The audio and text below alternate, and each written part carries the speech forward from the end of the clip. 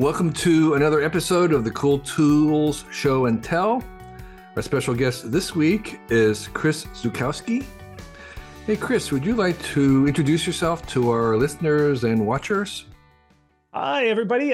Thank you so much, Kevin, for having me. My name is Chris Zukowski. I am a game marketer. So what I do is I help small individual developers who make their own video games sell them on the internet, mostly PC games, but it's a weird marketplace. And the funny thing is nobody needs a video game, so it's kind of hard to market it. And so it's a weird industry, and I teach people how to manage it, how to market their games. So I run the site. It's called howtomarketagame.com. I run a weekly blog that I post to every week, and it's a lot of fun stuff that you learn about marketing games. So that's my specialty, and I'm excited to show some tools to you. Well, thank you, Chris. We welcome that. We'll have a chance to maybe talk more about games at the end. So let's tell us about your first tool. What's one of your favorites? Okay, great. Yeah, let me just start with this one. This is a carabiner pouch, and for the listeners out there who can't see this, it's about the size of a DVD case, I would say. And it's just a pouch with a zipper on the top. It's like a flexible, pouch. I can't describe it anymore. But then on the end, there's a carabiner on the end. And it's just a pouch. And I think construction workers use it to hold their stuff. But it's got a very specific purpose that I use it for. So I used to work for IBM, and I used to have to travel a lot on airplanes and stuff. And I lost stuff. A lot, like back-to-back flights. I lost my glasses and then my AirPods. And I was like, I got to come up with a new system here. This is out of hand. And so I figured out that the problem with airports, and the reason you lose so much stuff traveling, is you are constantly taking stuff out of your pockets and putting them on a conveyor belt. You're taking them out, you don't want to sit on your wallet when you're on the flight. So you take your wallet, you put it somewhere, you lose track of that stuff. This is where the pouch comes in. So this is the new pouch system that I came up with. So I use the pouch, and I have a rule.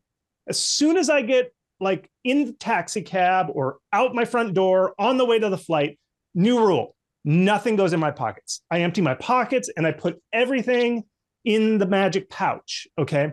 And then the carabiner clips. And I'm going to do a demo. I'm going to have to step away to show how this goes on. And I'm going to do a little demo for you, Kevin, and I won't talk. I'll just show. Right. And for the folks listening, I clip it on my belt loop. And so what happens is... Yeah, you're standing and you clip it onto your sizable belt. Okay. It goes right on the front. And I walk through the airport. I go on the flight with it just dangling right on my front belt loop. It has a very fashionable statement there. It is. And here's the thing, Kevin. It's kind of annoying to have it like that because it is constantly bumping. Like every step you take, it's a thump. Now that's a bug and a feature, because if I feel that reminds me I have everything I need. Yeah. Everything's right there. And here's the solution. This is where going into pouch mode, which is what I call it when I get in a taxi cab. When you get to the security line and you got to get your pouch on the conveyor belt, you just unclip it. You put it in that little dog bowl, the little dog dish. Yeah. They send the pouch through the conveyor belt, through the x-ray, and then I just pick up the pouch. And then I put it right back on the clip on the belt. Seamless. I don't have to empty every little individual thing out of my pocket. It's all there. And then when I sit on my flight, they've got never put anything in that front seat pouch. One, it's full of diseases. Who knows what kind of plague is in there? Two, you lose stuff in there. So what I do is I just use the carabiner and I clip it right on the edge of that pouch, right on the edge of the thing. And then my pouch is right there. It's easy to access. Still in pouch mode. Nothing in the pockets. Everything's in pouch. Right. So I don't have to worry about my pockets anymore. Everything. Right. I haven't lost anything since I went to pouch mode. So just a tip for frequent travelers. That's a fabulous sell. You sold me. It's really great. It's a great tip. I like the idea of the pouch system. So are there particular pouches that you think are better than above average? Well, I like this one. I couldn't find it on Amazon, actually. I don't know if they went away, but this one's called the Dot. But I found one. I think the one I linked to you is from Dickies. It's just, it's the stupidest thing. It's a pouch with a clip on the end with a carabiner. So pouches, there are different sizes. Right. And they have, you want ones that looks like they're at least clear on one side. Yeah, I like it because I can see, oh, do I still have my phone? Where's my wallet? I can just glance real quick. Oh, yeah, it's still in there. I mean, this thing gets loaded up. Cards, everything's in here. And so I gotta kind of glance through it. So yeah. Okay. The pouch system. You heard it here first. The pouch system. Okay, great. Okay, Chris. So what's your number two tool? Okay, let's do this one. This one's a fun one. And it's not necessarily a tool. It is the Accurite lightning alert detector. And for the audience, it looks like this, it looks like an old alphanumeric pager if you lived through the 90s, where it has like this LCD display that has like 2 lines of text. It's a little black puck, and it's real small. It's got a belt clip. It's a belt buckle. Yeah, it's about 2.5 inches square, very retro looking with a kind of a black and white screen and a pouch clip. It's all LCD text. It's not like a nice video screen or anything. It is just liquid crystal, like old school. Right. And this thing's a lightning detector. And I live in Arizona, and every summer we have the monsoons, which are a crazy cataclysmic event that happens all like July, August, September timeframe. Huge lightning storms come through. Now, you turn this thing on and it just listens for lightning. And if you know how lightning works, when it strikes, it sounds out an electromagnetic pulse, I think like on the AM wavelength. And it makes a very distinctive waveform. And this thing is just listening for that waveform. And every time the lightning strikes, it just counts 1 up. It just goes boop. And you'll get there's a little red light actually on the top. You can't see it because it's not on. Right. But it will flash when the lightning strikes. And then it can tell, based on how strong that radio signal is, how far away the lightning is. So it'll say lightning detected 10 miles away. And that's all it does. It's like the silliest, stupidest tool. That's it. So one thing I like to do with it is when I know a storm's rolling in, I turn it on, and then it just kind of gives you this neat sense of what the storm's doing. You can actually see the distance coming in like 10 miles away, 5 miles away, 1 mile away. And then it's like right overhead. And then you can feel it kind of rolling away because it'll say 5 miles, 10 miles, 15. I think it goes to about 20 miles detection. Now, this is for fun. I wouldn't like trust this with my life. I wouldn't say, well, the lightning's 20 miles away. I'm going to go out into the storm and go hiking. I wouldn't trust it that much, but it's just fun to kind of quantify how bad a storm is. And it's a running counter that constantly goes up. So you can turn this on and say, boy, that was a storm with 40 lightning strikes. And you're like, what a storm. And then you're like, man, I thought that was going to be a great storm, but it was only 5 hits. What a bad storm that one. So lightning detector from Accurite. A lot of fun. Wow, I've never heard of it. That's pretty cool. I wonder if that'll be built into your phone someday. Everything else seems to go in. And that should be part of your weather report. Should be part of the weather app, right? It would be great. And then they could crowdsource it. Yeah. Like everybody submits their lightning. Yeah. Because I think if the weather ones, they actually triangulate because they know the pulse. If you have 3 spots and you can sense lightning in 3 spots, you can knit that together and know, the strike was right literally in this neighborhood. You can't do that with this. This is just one data point. But if we all know, it's free idea out there. Free idea out there for folks. All right. So the lightning tracker. So Chris, what's the third cool tool for you? All right. This one is my favorite, most exciting one. When I say that, I'm going to tell you it's a towel. Specifically, it is the Zeppeli Classic Kitchen Towel 15-pack. Let me show you for the folks at home who don't know what a towel looks like. It's this. It is white with a blue stripe down the line. Your classic restaurant kitchen towel. Yeah. Funny you mention restaurant towel. So I was reading Anthony Bourdain's book, Kitchen Confidential. I don't know if you've read that one. It's how the industry works, like how restaurants work. I was reading it, and he had this chapter. He can describe this better than I can. Do you mind if I read from the book? Go ahead.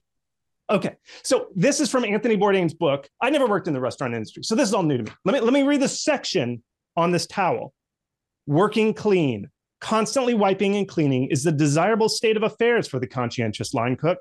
This explains why side towels are hoarded like gold by good line cooks. When the linen order arrives, the smart cookies fall on them voraciously, stashing stacks of the valuable objects anywhere they can hide them. One cook I knew would load them onto acoustic tiles above his station. I'm sure years later, though that restaurant has changed hands many times since, future generations of cooks are still finding stashes of fluffy, clean side towels. It's not just clean that you want in a side towel, it's dry. It's nice wiping the rim of a plate with a slightly moist towel, but try grabbing a red hot saute pan handle with a wet towel and you learn fast why a fresh stack of dry towels is a necessity. Some traditional European kitchens still issue 2 side towels per cook at the beginning of a shift, one to work with while one dries on the oven handle. This strikes me as criminally parsimonious. I like a tall stack, conveniently located over my station in neatly folded, kitty-cornered, easy-to-grab fashion, and I don't ever want to run out. I'll rip through 20 of them in the course of an 8-hour service period. I'm not burning my hand or wiping grease on my nice clean plates because they're too mean to shell out for a few more rented towels. So you can see all the uses for them. And what I do, here's the key innovation with towels. Okay. This one right here is a Bed Bath & Beyond towel. These are like $4 to $8 and they're big and they're fancy. They're super soft, but this is the Zappalati kitchen side towel. It's smaller. It's actually smaller than a big one, but you buy them in bulk. You buy them in 20s. These are all my side towels. And you go through them. Like when I cook at dinner at night, this is my side towel stack. I'm going to put this right next to my cutting board and I'm going to rip through all these towels. And because they only cost less than $1 a piece, because you buy them in bulk, like 40, 20 of them at a time, I don't care about these things. Like if there's a big splat of marinara sauce, I'm wiping it with this towel. Like with the fancy Bed Bath & Beyond towel. Yeah. I'm like, this is $6. I'm not gonna wipe up some red sauce with it. No way. But with this towel, I do everything with it. Like get it moist, wipe off your cutting board. I will, if you've ever made like latkes or something, sometimes you have to like squeeze out the zucchini. Like if you shred zucchini, you put your ball of zucchini shred in the middle, you tighten it, then you do this wringing out motion, gets the moisture out of the zucchini. You can do so much with a side towel. Some people wet it, they'll put it on their board, on the countertop, put their cutting board on top of that, then your cutting board doesn't slip. Right. Everything can be done with your side towels. And then what I do is at the end of my cooking, like that night, I gather them all up, throw them in the washing machine, ready for the next day. One more bonus. You're having a dinner party, you throw a side towel over your shoulder like this. It's got this classy blue stripe. And for the audience listening, I look 20% classier. It looks like I know what I'm doing by just having a side towel on my shoulder. And then you can chat it up and then you got to flip the thing over, pick up a hot pan, you flip it right back on your shoulder. Classy. It's a dinner party accessory and a cooking tool. So Kevin, Kelly, ready for some side towels? Yeah. So the operating term here is side towel. That's the key word, which I didn't know before.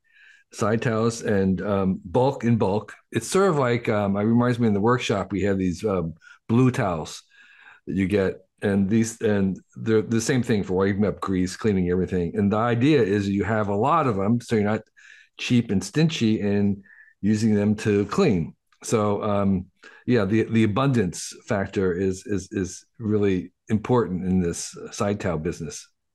I don't even care about these side towels. I will destroy these side towels. Right. Not my Bed Bath & Beyond towel, though. That thing is just for show. Right. So Chris, that's wonderful. And I love your performance. Thank you. How about the fourth towel? Tool. The fourth tool. Okay, my fourth tool. I've actually been using it this whole time. So, you know how like if you watch live streams on YouTube, you watch people like gamers play, their room looks like a spaceship. It's like pink and pastel and all kinds of stuff.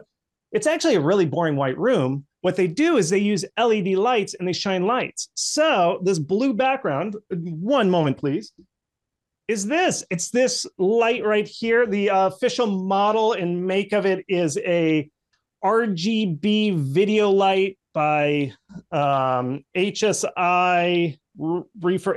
I just found it on Amazon. You can check the link, but it glows in every color. Now the size for those viewing at home, what I'm looking at is this thing is battery operated. It's completely wireless.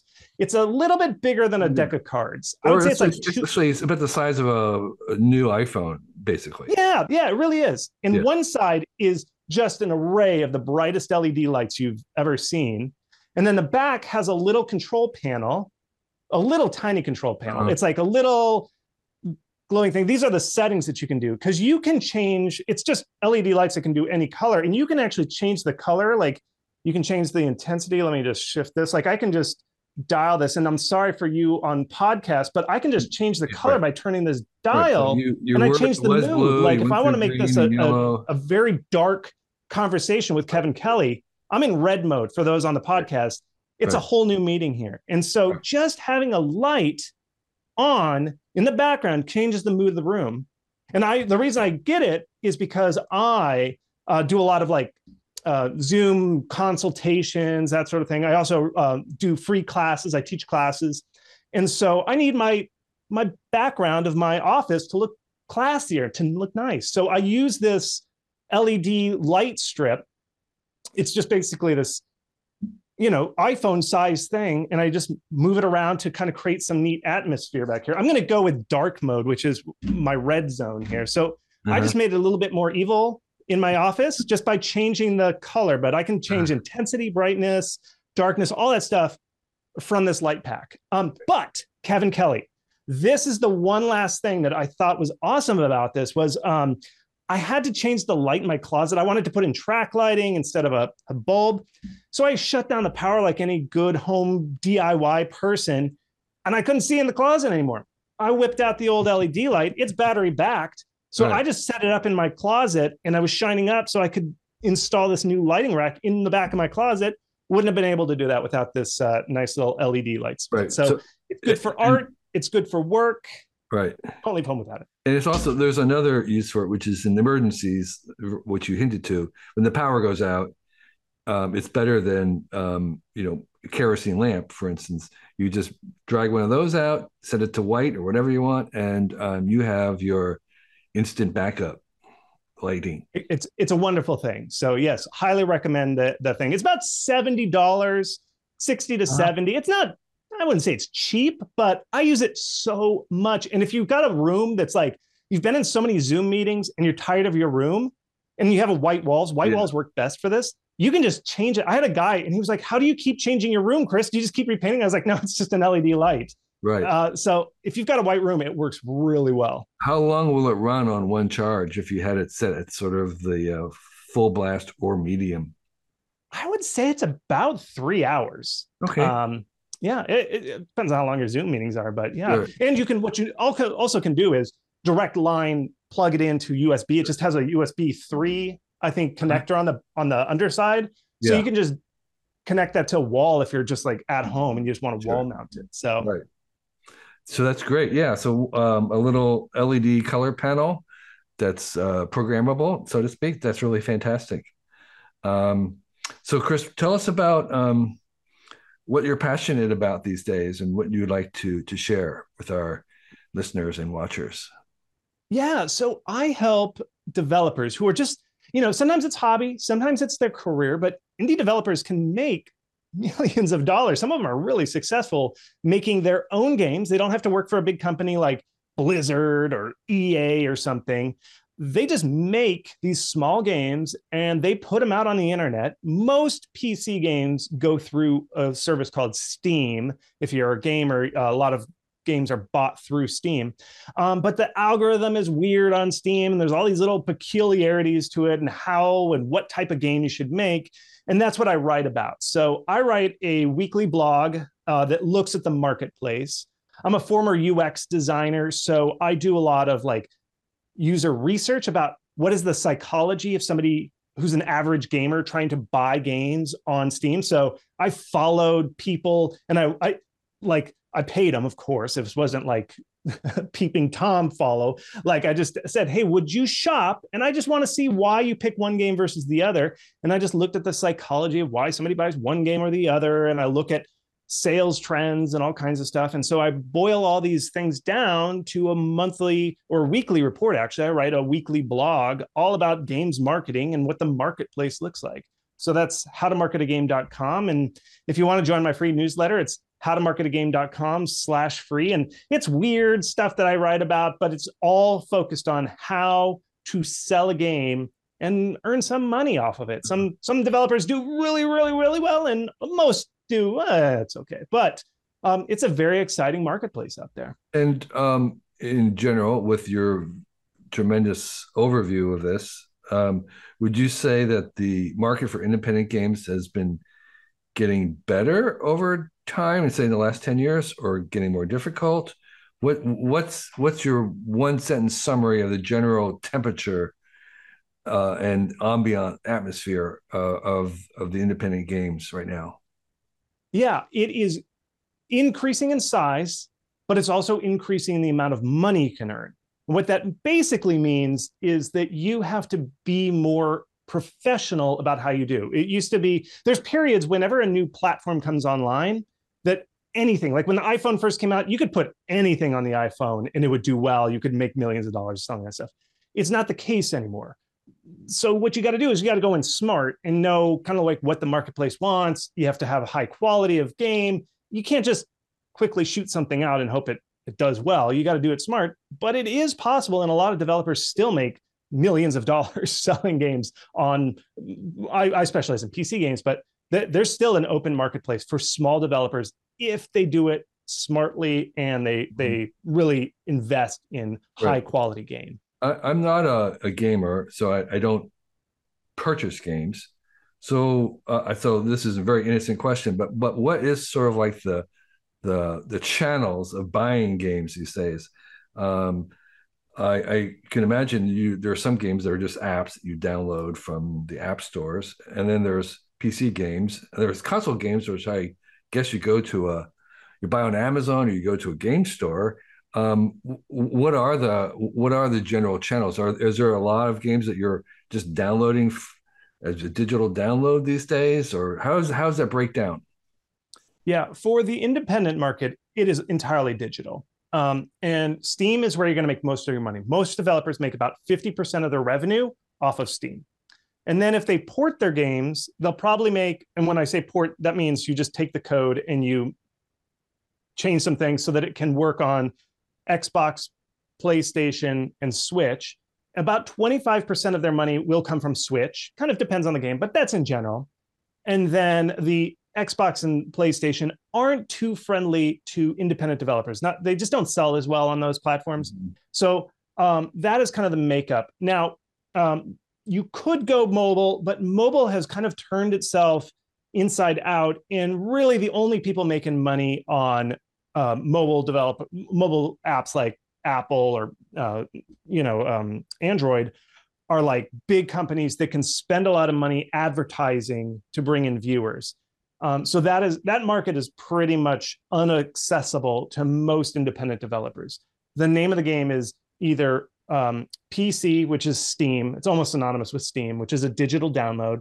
You install a client and then you play it on your PC, or it's on the Nintendo Switch, which is a portable console. For whatever reason, the people who play Switch games are very open to the experience of independent developers, because the games are usually a little smaller, a little quirkier, but more artistically, I don't know, kind of interesting than the main market games. Sure. Remind me of who owns Steam. It is a non-publicly traded company. It's a private company that is Valve. Valve is the company. They made the game a while ago called Half-Life. Right. And they make Half-Life 2 and other things. But yes, Valve owns and operates Steam. Okay. And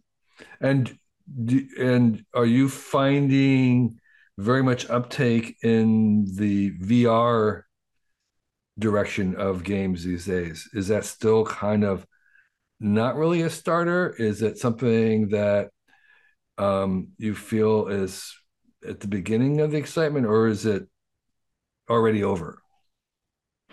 My assessment is it is a very niche market that has kind of, in my opinion, kind of reached its climax as far as for current innovation in the way it is now. Marketplaces like Meta Store, and I think there's a couple like a Vive. I think those stores actually do okay if you buy through Meta. Like if you put a game into Meta, it's a very curated experience. Like you have to apply with your game, and then Meta, Facebook will approve your game and say, yes, you are a good fit for the store. We're going to feature you. So the market is very small on those platforms. And so the games that get on there actually do okay. But on Steam, in general, those games don't sell as well. So if you're trying to market a game on Steam, it's an uphill battle. Right. They don't usually do very well. There's maybe one or two games every year that break through and Right. do very well on Steam. But I would say it's kind of a flat and niche market within the larger game market. Right.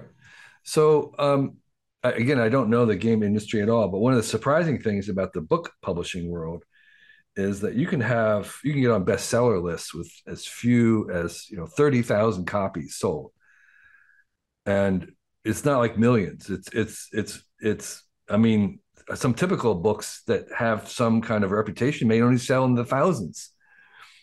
What's kind of the I wouldn't call it the median, but what's a typical good selling game? What kind of volume would that entail?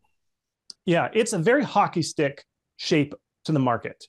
And what is typical, I would say, I actually, if you want to see this, I actually have a site, howtomarketagame.com/benchmarks for those who are interested, because I try and benchmark this stuff. Yeah. And so for sales, as far as the amount earned, I would say the median is about $5,000, which sounds like $5,000, not 5,000 units, $5,000. Okay. Dollars. Wow. An indie game typically sells around $10. Like for $10 is how much an indie game is. Right. Now, a lot of people are just hobbyists. They just put their game up because they like to make games. Now, there are professionals, and what happens are, I would say at about, if I look at the Steam marketplace here, once you get to about the 97th, 98th percentile is when you start to make something that you could live off of. Like the game's maybe in the $100,000 to $300,000 total revenue, gross revenue. That's like the top 96th percentile of games. And then it goes exponential from there. Like the 99th percentile, they make millions of dollars with their games. And that's what I kind of teach. That's my jam is I am trying to show developers what it takes to get to that last 3 to 4% where you start to make sustainable money that you could actually live off. Right. And the types of games and the scale of them. Sure. So yeah, I'm kind of one of the most popular things I wrote was about the 1,000 true fans theory, and which says that if you had 1,000 true fans, meaning they bought anything you produced, and you were able to get $100 out of them for a year, like say you did 10 things a year, or you did not just 10 games, but maybe you sold the merchandise and you had the packaging, and there was auxiliary stuff, and you got $100 for them, and you needed only 1,000 to have your livelihood. It's not going to be a fortune. Could you point to very many people who you feel are in that kind of 1,000 true fans range that are making a livelihood with that approach? Is that to you a viable goal, or is that just pie in the sky? For some reason, games are weird. I was really hoping that we could do it. See, the problem with games is they are very, very, very hard to make because they involve art, code, and design in this like perfect harmony. And so the idea of and most people only are willing to pay $10 for a game. That's kind of the upper cap for most games. Sometimes they get to 20. And so you get into this hard thing where a game will take a year to 2 years to develop, sometimes more, especially the really deep ones. And so you get into this weird, I don't know what to call it, but teeter-totter effect where it's like, well, I could spend more time on my game, but then I got to sell more units. Or if I get them out shorter time, like, I don't know. I know some very, okay, there's a developer called Sock Pop, SOKPOP. I think they're based out of the Netherlands. They try this technique. It's like a collective of 4 guys, I think, and they put out a game every month. They're very close to reaching your ideal, but and they're like industry famous for being the fastest developers. They cannot produce $10 worth of 10 games a year. And the scale and scope that they're able to produce can only produce a game that the market will accept that's about $5. So for whatever reasons, the game industry is very tight being able to do that. So what most developers have to do is kind of go for the big and go one game every 2 years and then try and get promoted because Steam is a closed garden. It's what do they call it, gated garden or something. And if you can show that you can make probably around $300,000, they boost you all the way to the top of the marketplace, and then you make $1 million. So it's really a hit-driven industry where it's like you either make maybe $50,000 or like $1 million. There's like this real thing. So unfortunately, I wish it was true. I originally went into this industry thinking that I could Kevin Kelly 1,000 True Fans. I don't know if I could do it. I don't know if you can do it in games. Unfortunately, I don't know. Nobody's cracked it, at least. Well, I again, I'm speaking in really deep ignorance about the gaming world as a player or creator. I just don't have any experience, but I wonder if these new AI generative tools, which allow people to script and to create visuals and to create very, very detailed worlds, whether that might change that dynamic where making a game is no longer a 2-year project, but maybe a 2-month project. And so what do you feel about that? I think that is one of the main limiting factors, is just the amount of content that you have to make for a game is astronomical. So it could be that you could generate that stuff. The big question that I have, which is an unsolved tech problem, I would say, is you could, and there are companies that make, you could make a beautiful environment that's full of like detritus. That's the whole thing with AI, is like no human should be there placing every Coke can in a back alley and every brick that pops out. So you can make an AI that just makes this beautiful lived in looking environment. The problem with games is what we call the door problem, where it's like everything has to be interactable. So it's like, then you got to then you get to the part where you're chasing it, where like, okay, do we code? What happens if somebody picks up a soda can and throws it at like a cat that's standing there? It's like, then does that mean the coders now have to code all this stuff? Or can we get AI to do that? Or is it a problem where we're always pushing ahead, where even though the fidelity of the game pushes, does the design and the coding keep up with that? That is beyond my pay grade. I don't know if I'm smart enough to figure that out or predict it, but I would imagine that's going to be the next bottleneck is, yes, you could generate all the art, but could you generate the interaction and the second order effects of what comes from that? The gameplay. Yeah. So that's a great thing. So listeners out there, if you're young and you want to know where to put your energies in a new frontier, figure that out. Figure out how you could use AI to accelerate the design of the play in a game. You'll be sweet.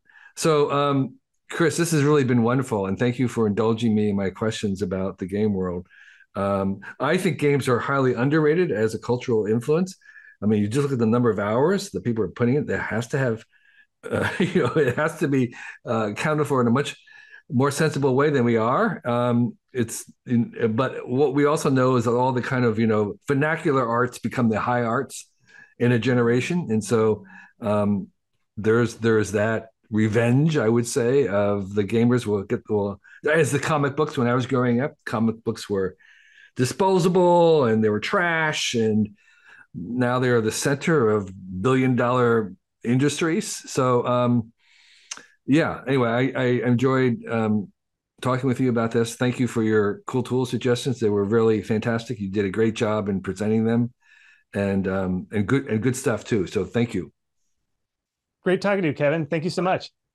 This year, our Cool Tools blog will be 20 years old, which means we've been posting something new every day for 20 years. It's only possible because of the very engaged and knowledgeable readers and listeners like yourself.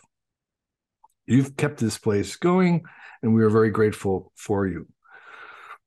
With this idea of 20 years in mind, we decided to try an experiment this year, and I'm inviting our guests and listeners to join me on our Cool Tool Show and Tell, which is the program that you're listening to right now. So if you feel you'd make a good guest on this podcast and have 4 uncommon tools that you'd like to share with us, please sign up on our form on the website, and we'll see about inviting you. You must be comfortable talking on a video, and you need to have some tools that you can show. We record on, as you know, on Zoom. We do a YouTube version, a video version of it, as well as an audible version. Fill out the form if you're interested, and list your four cool tools, and we'll see if there's a good fit. The applications aren't guaranteed in any way, and we're looking at tools that are new to us and appropriate tools, and whether the times will work for you. So we're really interested in hearing from people all over the world, not just in the US, although the tools have to be available online, easily available online. And if you are a longtime listener, you kind of know what the definition of our tools are. They're very broad. They can be anything that's handy, from something in the kitchen to something you use to travel, to a workshop, to something professional that we may not know about. We're really interested in things that we don't know anything about. So this is an open invitation. We'll give it a try. If you think you make a good guess for this podcast, fill out the form. There'll be a link somewhere on our website. And we look forward to chatting with you. Thank you.